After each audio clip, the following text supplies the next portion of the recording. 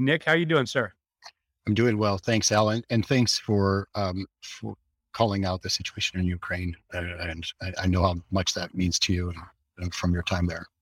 Well, So appreciate that. thank you. And we've been friends for a long time, and something that we have long discussed is, hey, we're getting all this data. Whose data is it? It's people's data. Although organizations are making investments in these technologies that are capturing the data, so there's this blurry line, and that creates some ethical quandaries, not only around the math or algorithms that are employed, but the actual data collection itself. So I was really excited when you let me know that you were working on this project to create this white paper and have some guiding principles and processes to help organizations actually do something about this, not just have an intellectual conversation about it, but actually do something about it. So if you would introduce yourself and a little bit about this white paper and your approach. Yeah. Thanks, Al. And I'm Nicholas Garbus, VP of People Analytics Strategy at One Model. One Model is a people analytics platform. We help to get data off of people's HR or companies' HR systems, integrate it, make it available for visualization and for AI ML predictive modeling. And that's the reason is that I'm involved in this topic is because we are building out products like this that with use that data, use AI and ML, and we're doing it in an ethical way. But that allows me to spend time on this passion project, Al, as you mentioned, something about how we use data and the concept of people data for good, which I give credit to Al for really coining and promoting. That's really centered to this. And I'll just kind of tie it back to where we started many years ago as we were both kind of maturing in the space. The ethics was around what data you had, and it was really like, can we touch that data? Should we be getting survey data that is confidential or anonymous? What are the quandaries with that? Can you show details, or should you cut it off at 5 responses? There's a lot of things. Those were all ethical decisions. I think now, and what has brought about this surge of interest and passion, my behalf and my co-author Taylor Clark, is that we have these tools like AI and ML. They're not just inside people analytics teams, but they're embedded in all these HR products. And the concern is that these things are being pushed out and sold a lot without the companies that are buying them having good frameworks for how to understand what they are, to manage them as assets that are really powerful, but also need a lot of care. I guess in the context we're in, this is like nuclear arsenals. You have to have people who are trained that monitor these things and are watching them because they're significant. The nuclear power plant is a great thing. It creates a ton of electricity with little bits of pellets of stuff, right? Okay, but you have to be able to manage that. So that's what we're talking about. Is like, what are the principles and the processes that are going to ensure the outcomes are ethical? So we're taking things from data security and privacy and now ramping it up with all this superpower analytics and trying to say, how do we manage that now and who's going to do it? Yeah. And this affects diversity, equity, inclusion. It affects retention strategies, hiring, all the above. And again, this is something too that is not only the privy of large enterprises now. If you're a small, medium-sized business and you're acquiring a technology that's going to capture people's data, not understanding or having guidelines and frameworks to understand, how the information is collected and in turn used is, not only putting your organization at risk, but, again, there's an ethical, quandary there that needs to be elevated. And I know you have a few slides that you want to share as we go, but I'll let you and follow your flow here. But I really am intrigued about, number one, the guiding principles, but the processes, because when I read the white paper, it's not esoteric. It actually is like, oh, I can do this. So with that, please. Yeah. So I think that was the point of the way we wrote the paper, and I am intolerant as when it comes to just the point in time at which all of the high level frameworks, everyone's still talking about like the overall, there's two types of things you'll read about AI and ML. One is like, it's great, it's powerful, it does all these magical things. And then you'll read another layer of stuff, which is it's dangerous, watch out. But what's missing is that next layer down. And this is where I was really focused with Taylor to unpack this down into principles and processes. And then each of those we unpacked enough that people can start to figure out what are they going to do. So we're not being completely prescriptive about that. In fact, Taylor could, and may be writing an entire book on the specific statistical methods, the analytical methods that you should be employing to understand if you have bias in your models. So there's a lot of technical methodology in that, and that is, outside of my domain of expertise.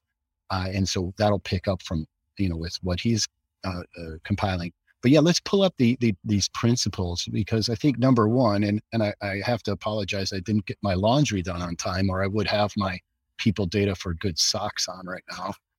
Because I was awarded those ones. But yeah, so I think, AI ML needs to be deployed for the benefit of people and society. So you've got to think outside of your company. So this is just, kind of foundation for people analytics. The concept of human in the middle, that if you're letting the machine run from step to step without putting a person reviewing things in between those steps, you are setting yourself up for, unethical outcomes, unethical processes. So your process of building AI/ML, the process of building the stuff has ethical requirements as well. So having that human in the middle. The third principle is valuing understanding over deployment. And the concept that, celebrate failure, we went out to build something, it didn't work and we failed. And what did we learn, right? That this needs like a bold underline under what did we learn? Because in other types of failures, when you're trying to launch a product or something and it doesn't work, you're going to learn certain things. But when you're building a predictive model, the learning is a huge part of the value of that, of what you're doing, because the model itself is trying to replicate and help you understand the intricacies of a system. And it's a system of flows of people in and out. And then there's inputs like learning, there's inputs like manager changes and organizational things. And then how does that impact? So you're trying to understand the system. And as you're building a model that's looking at all types of data from that system, you're going to see things and they're going to teach you things. If you get to the end of the line and the model is not sufficient to deploy, meaning it does not have the performance requirements met, or it has bias in it, what did you learn along the way? So that is where valuing understanding really is key. You have to think, every time I find out that something is not related to the likelihood of promotion, that's a piece of intelligence I've just gained. Even if I find out something is like, there's no correlation here. Mm-hmm. You just learned something. So the whole process needs to be centered around what can we understand? And are we taking all of those learnings along the way? They're not just byproducts like, scraps of cardboard that just need to be cut out in order to make a shape for something that can fold up. There's value. It's a different thing. We're not talking about, I don't know, it's like more like blooper reels than cutting room floor stuff. It's like, there's good stuff there you can learn from. And it's not just for entertainment value, like the blooper reel, but you get the point. The stuff that doesn't work out is helping. Well, hey, Amit, how you doing, buddy? Thanks for joining. Really appreciate it. If anybody watching or listening has questions, please enter them in the chat. And we'll do as I just did with Amit's comment. My question here is, I'm tempted to ask you for an example, but then, that might just suck up, all our time. But the thing that I want to ask, when we talk about ethics, people get scared, or privacy, they get scared. I don't want anything that's wrong. Hey, I don't want to uncover that there is bias, because then we're going to get in trouble. But to your point, it is about learning, and there needs to be that openness to learn, and legal needs to get on that bus to say, hey, yeah, we're going to find stuff, but we're going to be prepared as an organization to take appropriate action and remedy that bias. But if the work is never done in the first place, then, how can an organization improve? Thus, the ethical, Yeah. so again, what would you say to those who are a little hesitant to do anything on the ethics front? I think that conundrum, especially with legal and any of my legal partners that might see this video will remember some of our conversations I've had about, well, we need to look at this. It, I think it'll help to have this is sometimes these things happen in co-working spaces. so, okay, so anyways, there's you've got having the processes in place are the best thing that you can do to be able to have that conversation. So you build your processes, and then you use those with your legal partners, and then with that in mind, you'll be able to have those constructive conversations. So that's really I'm gonna like shift my It's okay. my view a little bit. It's nothing. Like, It's no, it's all good. It's distracting for me because just so. But the point is that you have setting up these processes and doing it and building those with your legal partners is going to be the best way to have that conversation. And yes, you need to have that. This is the world requires courage. Mhm. And that's, I mean, we're seeing courage at a massive scale in Ukraine. All of us have, smaller acts of courage that we need to do. And that means like doing courage is standing up to do the right thing. And the right thing is not to bury your head in the sand. So having these processes of what are we going to do, walking through with legal, what are we going to do if we find something like this? Just do some dry runs with them. What if we find something like this? What is that? How are we going to handle that? And I guess another thing that, my legal friends will kind of just cringe at this, but I would say to them, I want to understand the topography of the risk, like a picture of the landscape of the risk with the curves and the mountains and valleys and stuff. I want to know something. Give me like 3 cases that have happened where this has been an issue. I just give me some case law. Let me take a look at it, because I can't just operate as a people analytics practitioner, especially in getting into AI and ML and ethics. I can't operate without some real pictures from the, what's the landscape. If you do this, you're going to slide downhill. Right. Do not go over here. This is dangerous. So we need to have real conversations, and that's, our work is not just quantitative. It is very, very much interpersonal. Anytime anybody is doing something at the edge of change, you're going to need to think about the emotional impact on others. It might be that you're asking someone to do something that they weren't doing, adding work, so you have to figure something else out, change the way they're doing something, or look at a risk through a different lens. So any of those things that are happening, that's really really going to be important to navigate that. So we're navigators as much as we are analytics. Well, what you're sharing, and I know you have some other visuals that you'd like to share, so I want to make sure we get to those. But when you're talking about talking with legal and others, there's a level of governance that needs to be employed, and that governing body, committee, whatever it might be, needs to prioritize these discussions. It can't be just up to the vendors to do the right thing. That we need, as from an enterprise point of view or an organization point of view, a position and a plan. To your point. So I'm just, I'll just call that out. And do you have anything to add around this notion of governance and prioritizing these discussions, albeit they might be messy and sometimes confusing? Yeah, the conversation has to start. So who's going to be the courageous person to start the conversation? Mm-hmm. And whoever's listening, please, that's you. I mean, just don't look around. The whole HR tech stack is I would say vulnerable. When you have distinct buyers, people buy this technology or that technology. There's with the AI and ML that's being like baked in some cases being really pushed to the forefront of the selling process on these things. you need to have some way of looking at that stuff. And if everybody is buying it, you need to kind of centralize that intelligence in the organization and those efforts, because you can't depend on each person that's evaluating, trying to select technology to be equally knowledgeable. And even if they were all equally knowledgeable about this, you still need the power of all of you coming together and saying, what do we think? Let's process this together. Is this going to be a good solution for us? Do we understand the ethics of this type of thing? Do we understand how this model is working? What's the level of transparency we're going to have? What assurances do we have that if the model has drift, the quality of the model is dropping over time? Is this vendor going to keep us current on that? So there's a number of steps, and these things are laid out in that white paper. I think I'll maybe flip over to the process side of things for a second. All right, let's do it.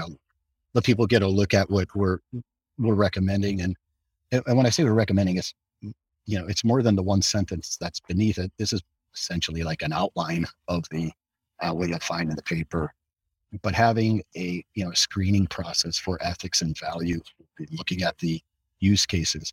On the analytical side, this in the moment evaluation, having the processes to do the analysis on an ongoing basis.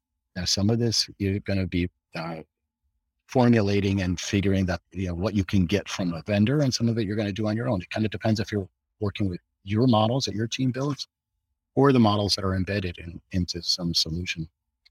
Number 3 is what we were just talking about, which is, having, some manner of having portfolio management, keeping track of what you have, know how it's performing. When's the next time we're going to review the candidate recommender in the recruiting system? What's the cycle with which we're going to open that back up?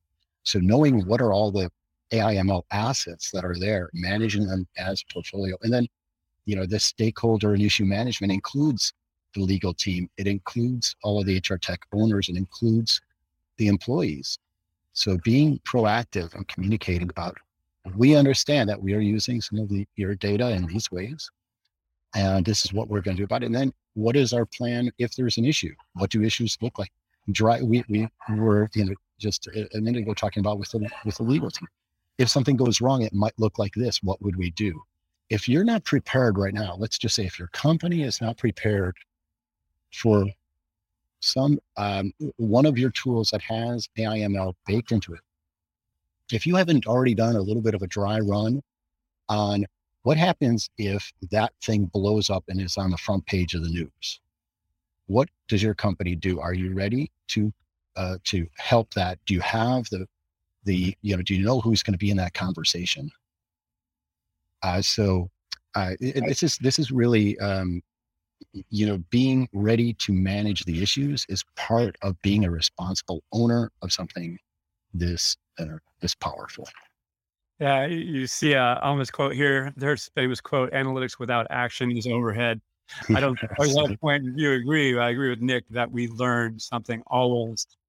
With that as a staging, I want to focus on that point 4 for a second.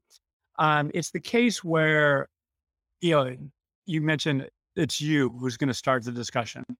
However, people analytics is emerging as a discipline. There are, as we all know, there's people analytics jobs all over the place. There's a gross undersupply of talent to do this work.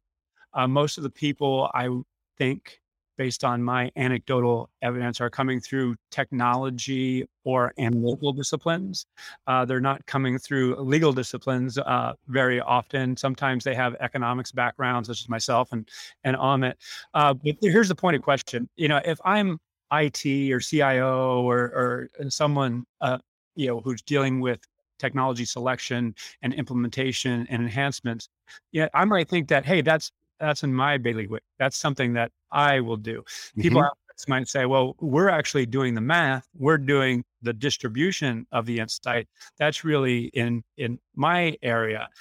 What I'm seeing, it's falling through the cracks. It's like a hot potato, so to speak. And it's something that, again, there are discussions, but rarely are there initiatives that are ongoing and sticking. And I believe that the trend is that it's happening more and more. But here's my question.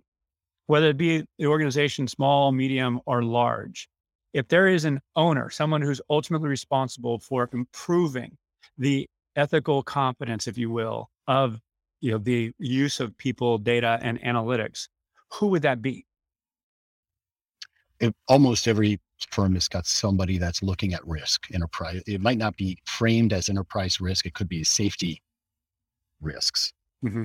In financial services, it's going to be financial modeling risk. And so there's, so I think that, the hot potato is one side of things. The other side is a territorial, fight. I Hmm. think you have to go in and say, who here would have to be involved if something went wrong? Who would care? Who would need to be involved? That would be your initial committee.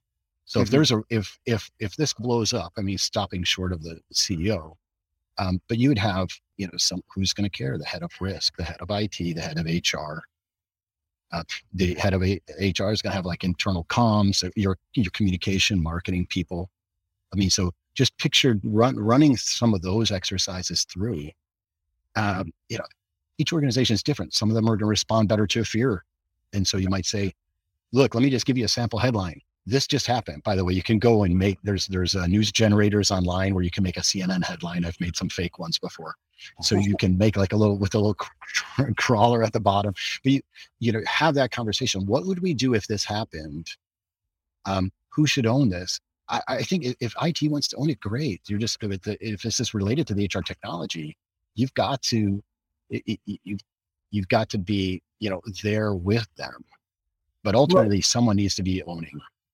well, we only have a handful of minutes left, but I want to ask this from a very practical standpoint. So the more we talk about it, given we're covering talent acquisition, we're talking about, compensation, total rewards, we're Mhm. talking about engagement, behavioral data now with O&A and just a general, ability to the digital exhaust that workers are creating. So there's a lot of data. There's a lot of things that can be really cool, and there's a lot of things that are at risk. So once you pile it all together, it's like, damn, this is a full-time job.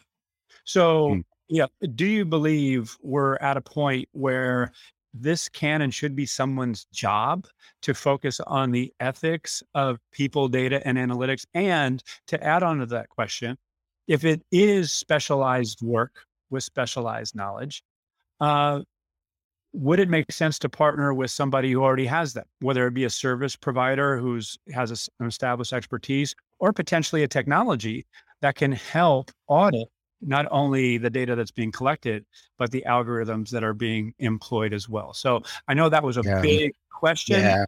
It's I, that I'm just curious your thoughts. I, I, I believe you're right that it is that big. I also worry that if we walk in with it being that big, that people may react by shutting down all sorts of really good stuff and saying like, wow, really scary back in the box with all that stuff. And Mhm. then you limit the value that can be created. Yep. So I do think it's certainly could be a person's role at a company that's 10,000 plus people. It could be a role, Mhm. within, but until that time, it could be done at sort of a, committee type of approach. Mhm. Could be part of someone's job. It could be, maybe a project manager has one of these things that's on their remit. So yeah, I think we are getting to that point, but I don't see it happening just yet. When we do get to that point, we're going to be in a lot better shape because those people are going to be able to refine their skills, collaborate with others, just like early people analytics practitioners were able to do Mhm. when this was new. You were by yourself. So this, and in terms of like a technology to help evaluate it or services, it's it's it's tricky because this is something that outsourcing this might make you comfortable that it's being done, but it's really difficult to outsource reputational risk. It's always yours at the end of the day. So I think this is something that I would not really, I think you want to have the capabilities inside. If you have the capabilities to build or employ an algorithm, then you need to have the ability to evaluate algorithms. Yeah. So And so, as we start to wrap, you and I have long talked about the value of an ethics charter. So, taking these guiding principles and ways of Yeah. doing things and communicating it outwards to key stakeholders and potentially to the whole organization. So, you have a position. What are your thoughts there? I believe in that completely. And when that conversation started, I think it was before so much AIML was just being embedded in. I mean, my original kind of thinking on ethics charter was for our people analytics teams, and how are we going to use the data of the employees, and how are we going to communicate that? How are we going to be transparent with people? So that's that was how are we going to process data? Where is it going to go? How, all of those things. And now this is bigger. Yeah. So it's part of that. I think we've just expanded this further, and things like transparency are key in this. In fact, one of the principles was maximize transparency, and I think this is true in the AIML. It's also true through any of the other people analytics that's being done. How do we? I can scroll up one page. There we go. So how do we generate trust? And this is for every, it's for all of those different elements of people analytics. So yeah, so look, I'll just close by saying like, I feel very fortunate to be, working with one model where this matters to us. And I am able to use that to pull together resources to create the white paper, which the link was shared before, and to drive this forward. Because I believe in this practice that we are all in, people analytics. And I think that we are very likely the only data scientist organization, or the only team that has data scientists within HR. And therefore, we have to think about how we apply those skills to kind of stay with the people data for good.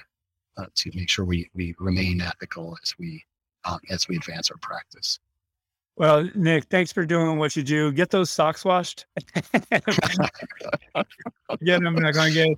Hey, how can people learn more about you and what you're up to? LinkedIn is the best way to find me. Happy to have discussions to be, brought into online or something to speak to your team to emphasize more. I just really highly recommend reading the paper. I mean, I have a lot of stuff on my reading list. It's not that long, but we really need to start to dig in on this. Happy to receive your comments on it. But yeah, you can find me on LinkedIn. You can find One Model at onemodel.co on the interwebs. And yeah, we're happy to have conversations about people analytics or ethics. All right, Nick. Hey, thank you again. Appreciate you. You stay warm up there in Minneapolis. I'll stay warm every day except for a few minutes in the morning when I try to get really cold.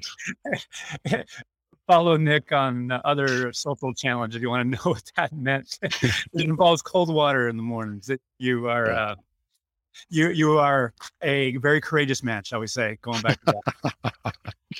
All right, Nick. You be well. Thank you. Appreciate you. All right. Thanks, everyone. Cheers. Cheers.